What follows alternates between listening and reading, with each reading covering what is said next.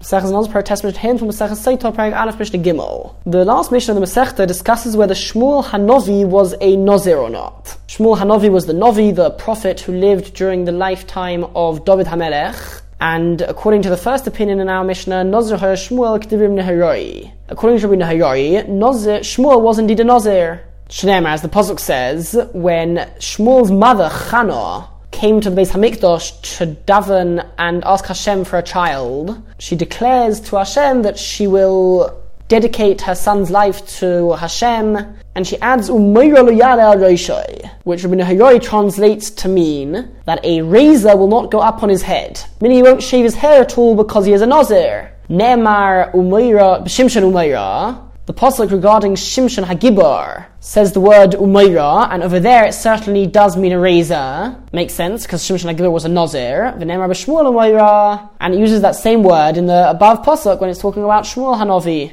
So Ma Meira HaMra b'Shimshon Nazir, just like the word Meira, which is said about Shimshon Hagibar, refers to the fact that he was a Nazir and a razor couldn't go on his head. He couldn't shave his hair. Af Meira HaMra b'Shmuel. So too the word Meira, which is said regarding Shmuel. Nazir, that is to say that he was a Nazir. On Rabbi Yossi said, the Meira in this pasuk only refers to the fear of people. It says, this was part of Chana's tefillah, that no fear of another person should be upon his head. Meaning he shouldn't have to be afraid of anybody. That's an alternative way of translating the pasuk. And so according to Rabbi Yossi, he was not a Nazir at all. Omar Rabbi Nehayari said to Rabbi Yossi, but surely the pasuk already says, Shmuel. And Shmuel said, how will I go? Shaul will hear, and he will kill me. We can see in the Pesukim that Shekvara of Moshe Bas V'Dam, that there was fear of people upon him, and he was afraid of people. So it can't be that is the explanation of the pasuk, and therefore it must mean a razor, and indeed Shmuel was a Nazir. Now, what difference does it make, practically speaking, if Shmuel was a Nazir or not? The answer is there's a big difference. If somebody declares that he's going to be like Shmuel Hanavi, or he's going to grow his hair like Shmuel, so if Shmuel was a Nazir, then this person would now be a Nazir. If not, then he would not be a Nazir. Mesechta Sotah, the subject matter of this Mesechta is when a woman who is married to somebody commits adultery, or at least she's accused of committing adultery. And what exactly is the process which needs to be gone through when this happens, when she is accused of having relations with another man other than her husband? Now, it's important to differentiate between a Sotah Vadai and a Sotah Sofek. A Sotah Vadai is a woman who is assumed to have definitely committed adultery. For example, if there are two witnesses who saw this, and they testified that she committed adultery, so she would be considered to be a Sotah Vadai. And it's an obligation for her husband to divorce her. She loses the rights to her kasubah, which is a certain amount of money which she would generally get upon being divorced, but since in this situation she is being divorced because of something that she did which was prohibited, so she loses her rights to the kasubah. And that is a Sotah Vadai. For the most part of our Masechta, we're going to discuss not a Sotah Vadai, but a Sotah Sofek. A Sotah Sofek is a woman who is accused of having committed adultery, and when that happens, her husband takes her up to the Beis Hamikdash, and there the Kohanim give her a solution of water, into which is mixed a piece of parchment with Hashem's name on, and we'll see more details later on in the Masechta, and she drinks that, and if indeed she was guilty, then the Torah describes already how she would bloat, her stomach would grow bigger and bigger, and she would sort of blow up, and burst open, and she would die in this horrible manner if indeed she was guilty. Now, if she admits that she committed adultery, then she wouldn't drink this solution. It's only if she insists that she is innocent that she would have to drink this. Now, in order for her husband to take her up to the Beis Hamikdash and get her to drink this solution, two things must have taken place. Firstly, kinui. Kinui refers to when her husband warns her not to be alone with a particular man. Let's say he suspects her of wanting to go with another man, so he warns her in front of witnesses that she should not be alone with that man. If indeed she is seen by witnesses to have been alone with this man, that is known as stira, where she is alone with that man. So once those two things have taken place, then the husband can take her up to the Beis Hamikdash and go through this whole process. Now, one more note before we begin the Mishnah is that a Sotah Sofek, once she has had kinui and stira, and she has not yet drank the solution in the Beis HaMikdash, she is not only forbidden to have relations with her husband, but she is also forbidden to eat truma. Truma is something which only kohanim are allowed to eat, and a woman who has had illegal relations is forbidden to eat truma. So before she has drank that water, she's suspected of being a zona, a woman who has had illegal relations, and therefore she would be forbidden to eat truma. Says the Mishnah, Mekana le'ishtai, one who does kinui with his wife. He warns her, don't be alone with a particular man. Rabbi Eliezer says, Mekana la'al pi shnayim, he must warn her, he must do the kinui in front of two witnesses, and then umashke, he can actually force her to drink the solution, al pi echad, by the testimony of even one witness. If after giving her kinui in front of two witnesses, she is then seen to have been alone with this man by one witness, that is enough, since we already have this basis that he's given her kinui, and that was in front of two witnesses, so even if one witness sees that she violated the kinui, that is enough, and he would be believed, and the husband would be able to feed her that solution. And even al pi atzmai, even by the testimony of himself, if there was no other witness, just the husband saw her being alone with that man, even that is sufficient to allow him to force her to drink that solution. On the other hand, Rabbi Yeshua says, Mekan al pi shnayim, umashka al pi shnayim, he needs to do the kinui in front of two witnesses, and he can only give her the water, the solution to drink, after two witnesses testify that she was seen alone with that other man. Now, it should be noted that according to everybody, if the witness saw her, after she had received kinui from two witnesses, if one witness saw her actually have relations with this other man, not just be alone with him, but have relations with him, then according to everybody, one witness is enough.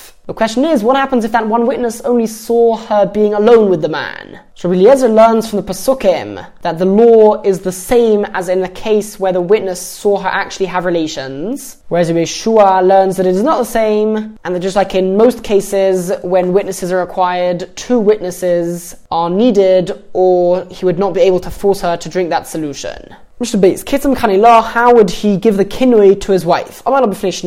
He would say in front of two witnesses, Al tadabri mishpaleni. If he said to her, don't talk to so-and-so, a particular man. And then later on, she went against this warning and she spoke to that man. Says the Mishnah, she is still permitted to her house, meaning to her husband. They can continue having relations with each other, and she is permitted to continue eating truma. Reason being that this is not considered to be real kinui. Kinui is to tell her not to be alone with a particular man. But if all he says is don't speak to that man, that is not considered kinui, and therefore, if she then speaks to him, or even if she is seen alone with him, there was no kinui, and therefore the stira is irrelevant. However, now I have to add a little line to the Mishnah, if he did give her a kinui, and he told her not to be alone with a particular man, and she went and entered into a place where she was alone with that man, so now we have a kinui and a stira. So if she waited and she was alone with him for enough time that they would have to have relations with each other, then she is forbidden to have relations with her husband, and she is forbidden to eat truma until she goes through this whole process of drinking the solution in the Beis HaMikdash. As well as that, there is a mitzvah in a case where somebody dies after marrying a woman, but he died without children. The law is that there is a mitzvah upon that man's brother to marry the dead man's wife, the widow. That's known as yibum, and if he doesn't want to marry her for whatever reason, or he's not able to marry her, then he would do what is known as chalitza, which is a process which they do in Beis Din in order to allow her to marry somebody else and not to perform yibum with her previous husband's brother. Now the Mishnah says in this case, if he dies, the husband dies before managing to take her up to the Beis HaMikdash and for her to drink the water, and let's say they didn't have any children and he has a brother, the brother is not able to perform yibum. Rather, she would need to do chalitza with him and not yibum. And this is learned from Pesukim that if she was forbidden to have relations with her husband when he was alive, then there is no mitzvah of yibum. Only if she was permitted to have relations with her husband, and then her husband dies, so then she can go and marry her husband's brother. But if she was forbidden to even have relations with her husband, then there is no mitzvah of yibum, rather there is only a mitzvah of chalitza. Mishnah Gimel, as we mentioned, a Sotah Sofek, who is a woman who has gone through kinui and stira, she becomes forbidden to have relations with her husband or to eat truma until she drinks the solution in the Beis HaMikdash. The following women, asuros v'nechel b'truma, are forbidden to eat truma forever, meaning their prohibition remains, and they'll be forbidden to eat truma forever. For example, if the woman who has gone through kinui and stira states that she is indeed impure, she admits to having committed adultery. If she does so after having gone through kinui and stira, then she is believed, and she is considered to be a zoina, a woman who has had illegal relations, and therefore forbidden to eat truma. Or if witnesses testify that she had adultery, meaning there were witnesses who actually saw the relations themselves. Thirdly, if she says, I'm not going to drink the solution, so she's forbidden until she drinks the solution. So if she refuses to drink the solution, if she refuses to drink that water in the Beis HaMikdash, then she would be forbidden forever. Or if her husband does not want to make her drink this water solution, the law is that he needs to be the one who brings her to the Beis HaMikdash and who makes her drink the water. So if he doesn't want to do that, then she would be forbidden to eat truma. She would also be forbidden for her husband. They wouldn't be able to have relations, but she would remain forbidden to eat truma. Or if her husband had relations with her on the way to the Beis HaMikdash, meaning in between the time where she had kinui and stira and the time that she went to the Beis HaMikdash and drank the water solution, her husband had relations with her. In such a case, the water solution won't actually work. She wouldn't actually drink the water, because the water would not work, and even if she was guilty, she wouldn't end up blowing up. And this is learned from the Pasuk, which says, V'nikah ha'ish me'ovein, the man, her husband, is innocent from sin, v'ha'isha hahi tisas aveinah, and that woman will bear her sin. And we learn from that pasuk that only in a time where her husband is totally innocent and he has never had illegal relations, only then would she bear the consequence of her actions and blow up by drinking that water solution. But in a case where he had had illegal relations, for example, by having relations with her on the way, after she had had kinui and stira, so then the water wouldn't even work, so he still wouldn't know if she had had illegal relations or not, and therefore she would remain forbidden to eat truma.